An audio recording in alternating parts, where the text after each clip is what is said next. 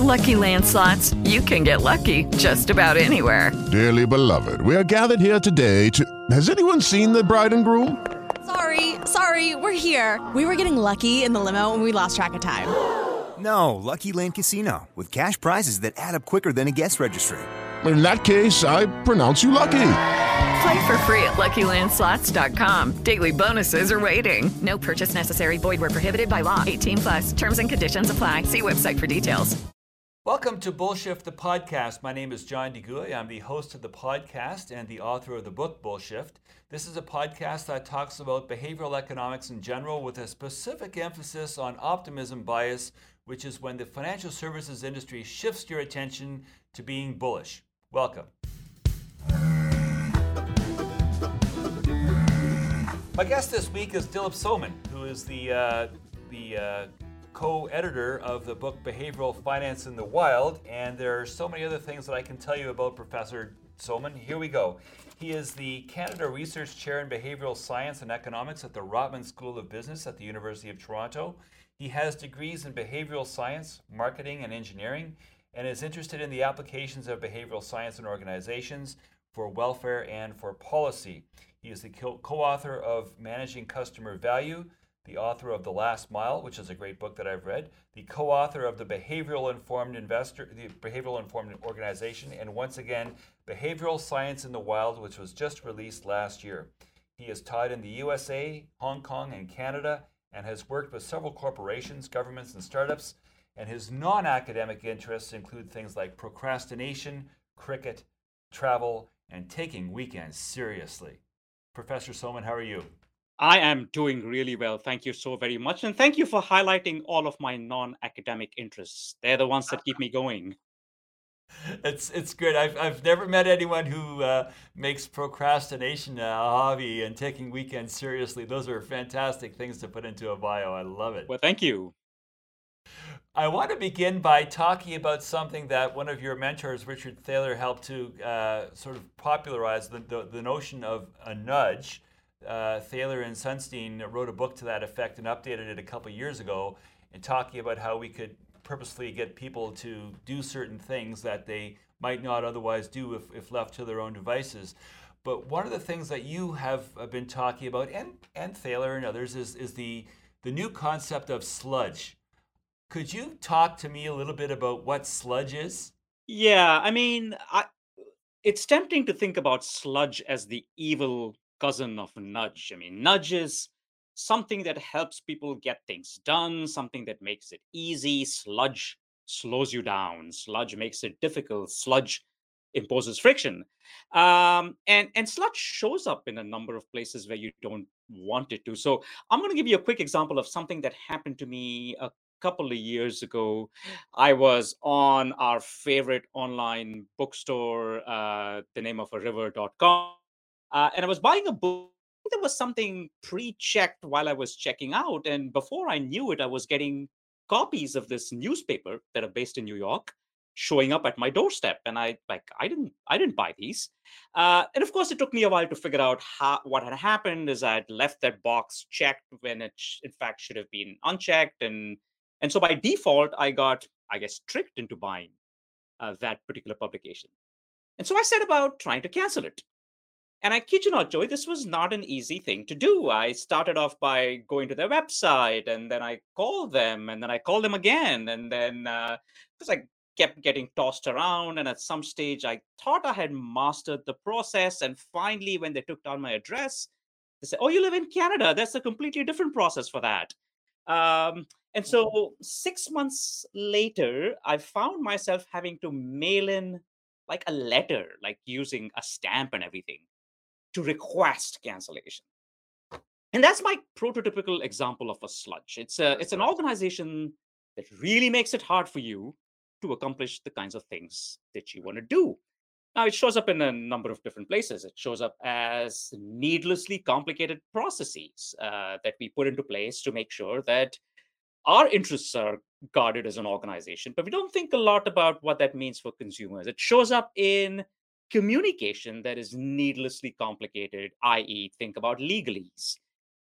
It shows up as emotional spotlights where For example, recipients of aid or welfare feel like they don't want to take it because now the whole world will know that they are welfare recipients. So sludge can take many forms. It is essentially friction, is the way I think about it. And before back to you, I do want to say not all friction is bad. I mean, sometimes you want friction, right? Think about a situation where you and your partner had a fight, and this could be a partner in life, it could be a partner in business. This is not a place where you want the Amazon one-click button to get divorced, right? I mean, it's clearly a moment thing, and want to cool down and reflect. And so, for example, we have cooling off periods in negotiations and contracts, and we have them because they allow people to reflect and they allow people to think about any stupid decisions that they might have made in the heat at the moment. So, two things to wrap up this segment. Friction is bad, uh, but it turns out friction has huge effects in preventing people from getting things done. And a lot of the things we see in the financial services industry, like why do people not consume advice? Uh, it's not because they don't think advice is valuable. It's the emotional spotlight of speaking to an advisor that I think drags people down. Why do people not rebalance portfolios? Because there's things to do, and this is a procedure, and it gets in the way. Or why do people not pay taxes on time? These are all things that can be explained by sludge. And to me, I think like if we spend the time as an industry clearing up sludge and making sure people can do what they want to do without much of a friction, we will be a much better industry.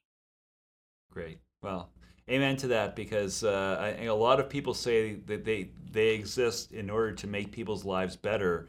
And then the thing about sludge is that it finds ways to, those frictions are in fact great impediments to enjoying life. Like it hangs over you that you couldn't cancel that health club membership, or you couldn't cancel that subscription, and whatever it could be online streaming, whatever.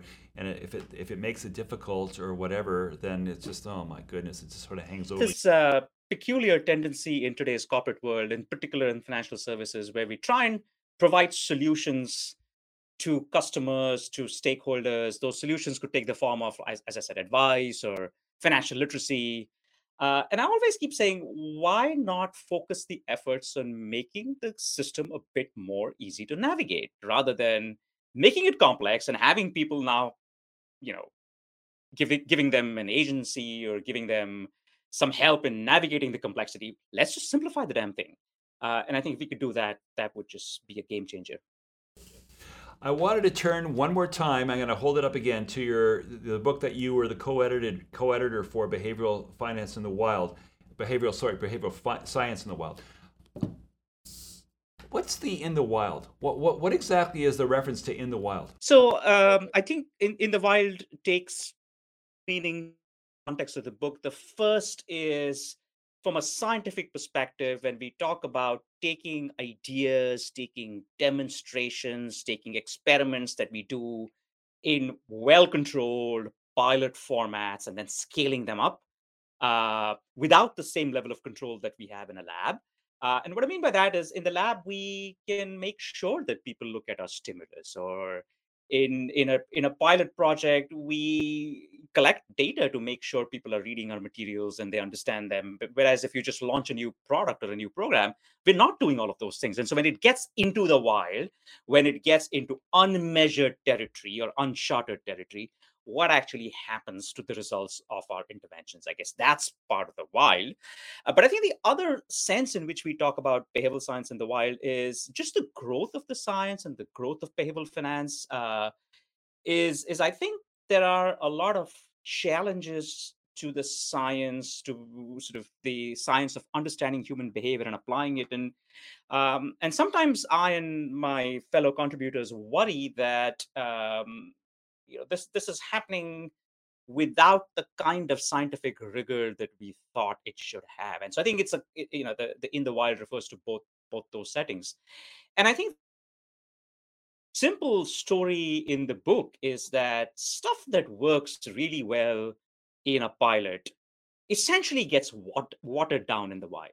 You don't get the same effects. You don't get the same impact of the effects it doesn't reach as many people as you think it should reach, just because of some of the things that we spoke about. So I'm wondering if I can connect the first two questions, the one about the nudge sludge and then the one about in the wild, into something that I know you do that I don't want you to sort of divulge any state secrets, but I know that people like you work with nudge units in governments, where you actually try to find a way to get in the wild to nudge people to do proper things. You don't have to, I'm not asking you to sort of give away anything that's secret, but is there anything that you could maybe share as an example of how public policy is shaped using nudges with positive outcomes that we can do to make things better? So there are no state secrets. And I think one of the beauties of working with government units is the transparency. I've really enjoyed working with governments because everything we do is published. It's available on our website to look at. Yeah, and so there are no state secrets. I do want to make a couple of other comments before we jump into examples. I think one of the comments I want to make is the choice of the word nudge. And I know when Richard and Cass wrote their book, I think it was a publisher who suggested that they call it nudge.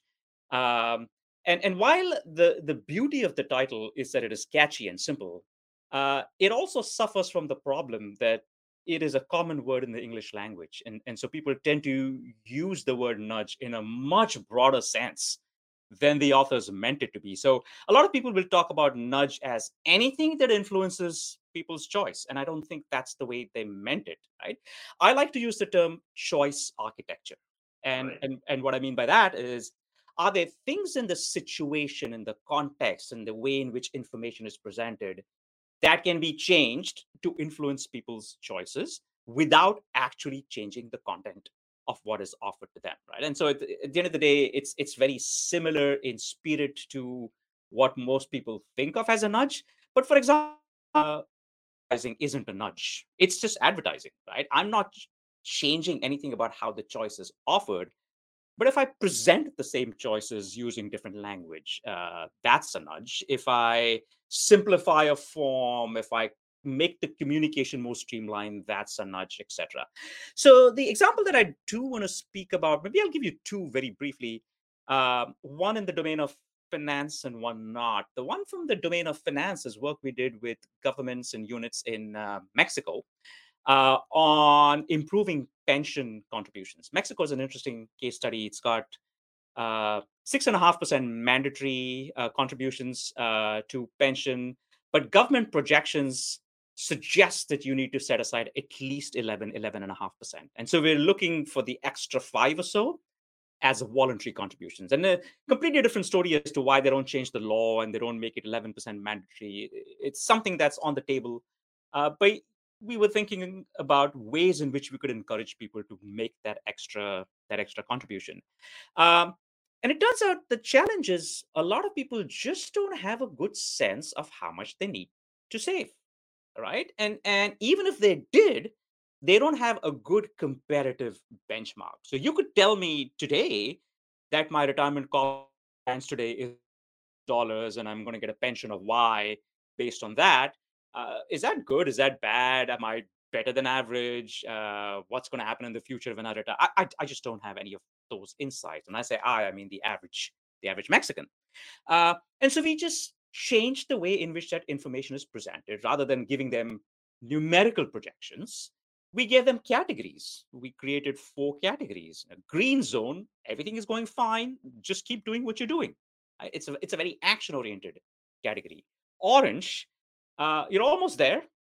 Just crank it up a little bit. And we gave people some very specific guidance on what that little bit is. Then there was a yellow zone, which is right direction, but a lot more work to be done.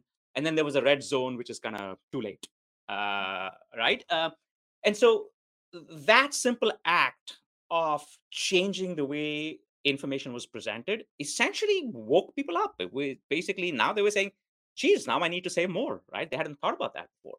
Second thing we did was, this is the oldest trick in the book. We just made the pension statement engaging and interesting, right?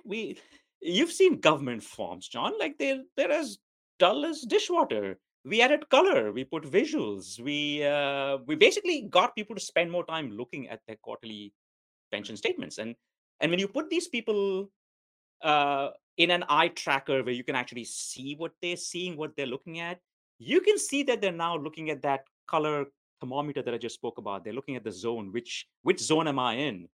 And then their gaze shifts towards the information that they need to look at.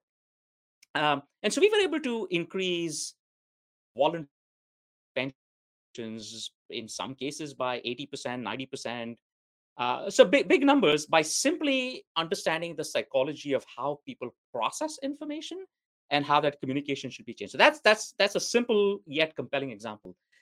Work we did in Ontario several years ago to improve the organ donation rates in the province.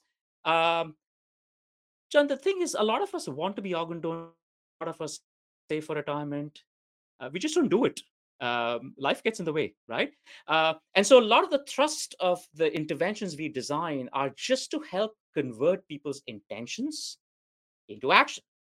So people come into Service Ontario, they're waiting. You remember the drill back in the pre-pandemic days. And at the end of the transaction, you've renewed your driver's license. And then they ask you, would you like to be an organ donor? By this time, you spent 40 minutes. Lunchtime is running out. You want to head back to the office or go back home. And you pretty much say no, right? Um, and knowing that you're going to say no, the agents never asked you in many cases. We changed the system so that now, as you enter Service Ontario, you get a form and a little leaflet that tells you the benefits of being an organ donor. There's information on the wall right next to where you're queuing up.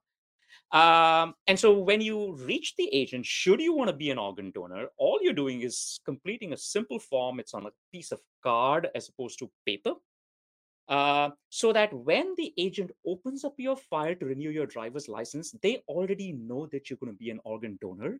And so they can simply copy and paste the information to the next form. Simple change in process, massive improvements in organ donation. But again, I go back to the point I made earlier. I think the goal of choice architecture, as it is used by governments, isn't to trick people into doing things that they don't want. It isn't to get people to buy more things. It's really converting intention to action. And so, all of us have the best of intentions. If we can come up with interventions to convert them into actions, I'm all for supporting that sort of policy. It's funny because we were talking about the name of a book and nudges being something that choice architecture would have been a little more cumbersome name for that book, and libertarian paternalism would have been an even more cumbersome and academic sounding name for the book, because I know that's what Richard was thinking about. He and Cass. It was actually libertarian paternalism is more than an oxymoron. It was a longer name. Oh my goodness. So you can see how nudge works, and it gives you a bit of an idea of why I chose bullshift as the title for my book as well, because it's catchy, it grabs people's attention, and it can be misconstrued, but I'll take that. I'd rather just get people's attention as they're browsing through the bookstore, and then we can sort the other stuff out later. Could you people think about behavioral economics as being exploiting irrationalities and thinking about how behavioral problems are problems that are rooted in irrationality. I'm wondering if you could perhaps take a moment to talk about the area where the industry is more rational than you think, and areas where it's not, and how we might be able to maybe overcome whatever irrationalities we all suffer from. So I'll actually go back to the point you made about what people think about behavioral economics. You're right. I think a lot of people think about behavioral economics as a field that demonstrates irrationality, i.e., that people aren't very smart. And I don't subscribe to that theory. And so when you think about where this is coming from, it's essentially a discrepancy between what a model of rationality says people should do versus what they should do. That's the gap. That's irrationality, right? And you can correct the gap by two ways. You can actually get people to be quote unquote smarter and move them towards the normative model, or you could change the damn model. And I'm a big subscriber to what I call the Depeche Mode school of behavioral science. Depeche Mode had a song called "People Are People," right? And that's what they are. And so I think to expect people to be these super smart, rational, forward-looking, emotionless automatons, that's just a non-starter, right? So to me, any firm, any manager, any organization that treats its stakeholders as econs, that's irrational, right? And so I look back at the industry and say, well, where is it that we treat people as smarter than they are, and where is it that we don't? And so there's many ways in which we do that. There's we impose belief structures on what people must want. People must want products that have a better interest rate. Well, guess what? Maybe they don't, right? Or people must realize that an annuity is better than a lump sum, because if you work out the math, that's what it shows. And no, people don't work out the math, and maybe they don't care as much about receiving stable income or whatever that might be, right? And uh, we really need to think, or information, right? I mean, our best instrument in financial services is data. We give people data with the belief that giving them data is going to change the way they behave, and that's not true. Sometimes you give people too much data and they use none of it at all.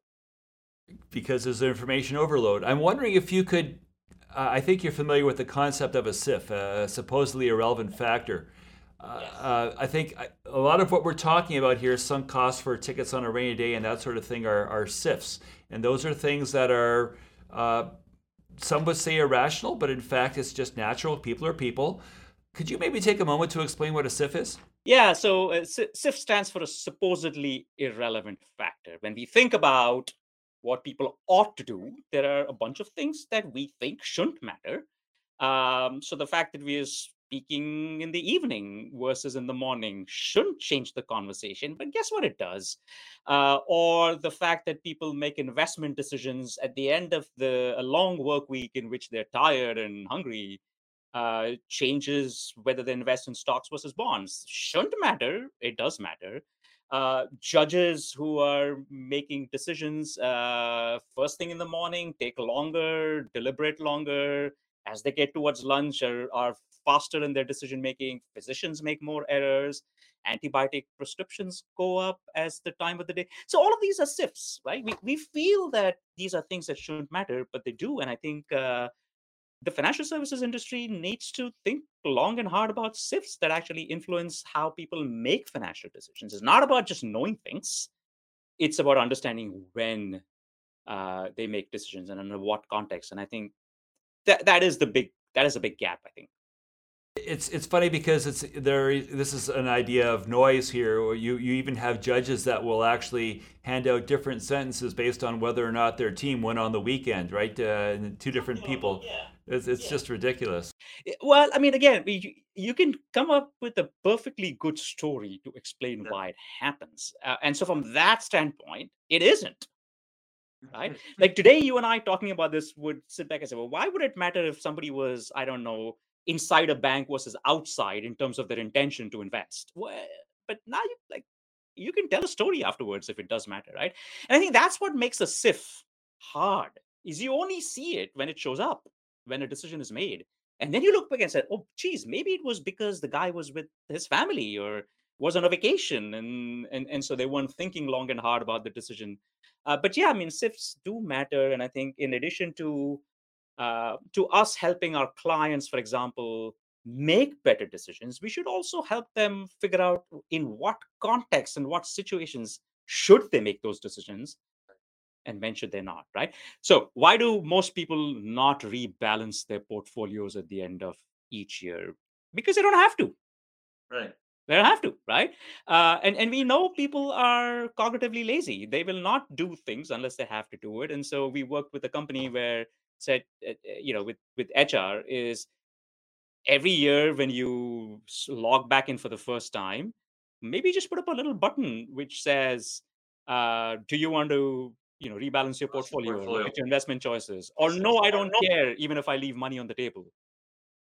It's actually good to do it at the beginning of the year because that way you can tax optimize and defer your taxes as well. So if you're going to do it on the first of the year as opposed to your birthday. But this is it. And so if we actually choose the right timing with simple interventions like these little radio buttons where people will tell you, no, I'm an idiot by not rebalancing, they will rebalance. So I think the timing matters. I think the context matters.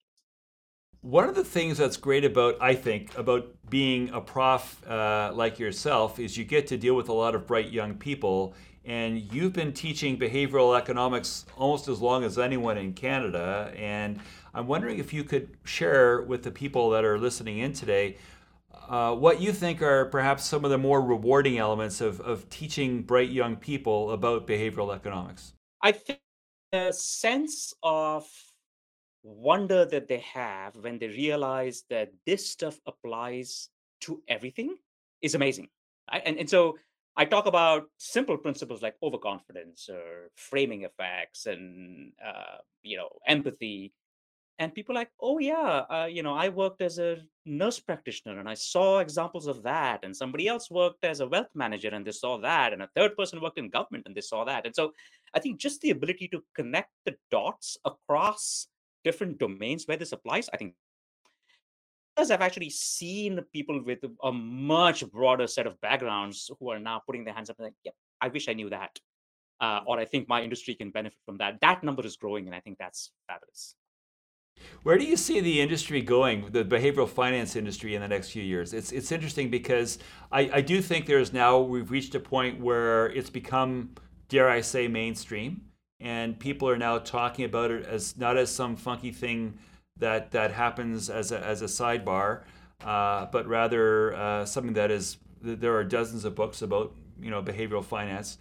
Where do you think we'll be going in the next 10 or 12 years? I do think it's going to grow. I do think the range of applications is going to grow. Right? So you can look at the low-hanging fruit at this point in time is communications, for example, or segmentation, right? So all of our major banks, or at least many of them, have behavioral teams now. They all use those behavioral teams for different things. So TD Wealth, for example, their efforts are more in thinking through segmentation and does personality affect the way in which you make choices? And can I customize my messages to you as a function of that? Scotiabank is applying it more for compliance, behavior changes. RBC is doing something else. And so just looking across our banks and financial industry in general, I think you can see the breadth of application areas, which I find fascinating. And so I do think we're going to reach a point in time where everybody's going to be doing everything because they're going to learn from each other. Richard always said the following about behavioral economics. He was asked, when would you consider behavioral economics a success? And he said, that would happen if we don't use the term behavioral anymore to describe economics. And I think finance, I would argue, is the same thing. When we get to a point which is not too far away where everybody recognizes that at the end of the day, finance is about a bunch of actors that are human or comprised of humans, that's success, and wow. that day I don't think is too far away. Good. Thank you. We've run out of time, so we just have to wrap up with the way we end all of these different segments, which is the two things that I talk about all the time. That's bullshift and shift happens. So that's bullshift is when I invite my guests to point to something that they think could be done better in the financial services industry. What if there was something that you think could be done better, what would that be? I think it is the emphasis or the lack of emphasis on helping clients make better choices. That's something we could definitely do in a much better way. Okay, and then if that's the problem, how would you solve it? Shift happens. If it were up to Dilip Soman, how would we help people make better choices? So I think shift would happen by moving resources away from knowledge to decision making, from educating to facilitating, from moving away from helping people navigate complex choices to actually simplifying the choices in the first place. Wow, that's great. It's funny because that's elegant and short, and yet it's really inspirational, because when you think about it, if you could actually make simple choices that are more in keeping with what's beneficial for you, what's optimal, that's a win-win. You got to a better place, and it took less time and effort to get there. So it's wonderful to do that. So that's great. Terrific. Dilip, thank you so much for joining me today. It's been a real pleasure, and I want to wish you all the success in the world and all the other things you're doing right now. I know Likewise, you're a busy man. Thank you, and all the best to Bullshift. Not just the podcast, but the book as well. Great. Thank you very much. Take care. Bye now. John DeGooey is a portfolio manager in Toronto and the author of the book Bullshift: How Optimism Bias Threatens Your Finances. Bullshift is available online and in bookstores everywhere. The opinions expressed in this podcast should not be construed as investment advice. Bullshift, the podcast, is produced by TalkShoe, a division of IOTM. Judy was boring. Hello. Then Judy discovered ChumbaCasino.com. It's my little escape. Now Judy's the life of the party. Oh, baby, mama's bringing home the bacon. Whoa, take it easy, Judy. The Chumba life is for everybody. So go to ChumbaCasino.com and play over 100 casino-style games. Join today and play for free for your chance to redeem some serious prizes. ChumbaCasino.com. No purchase necessary. Void where prohibited by law. 18 plus terms and conditions apply. See website for details.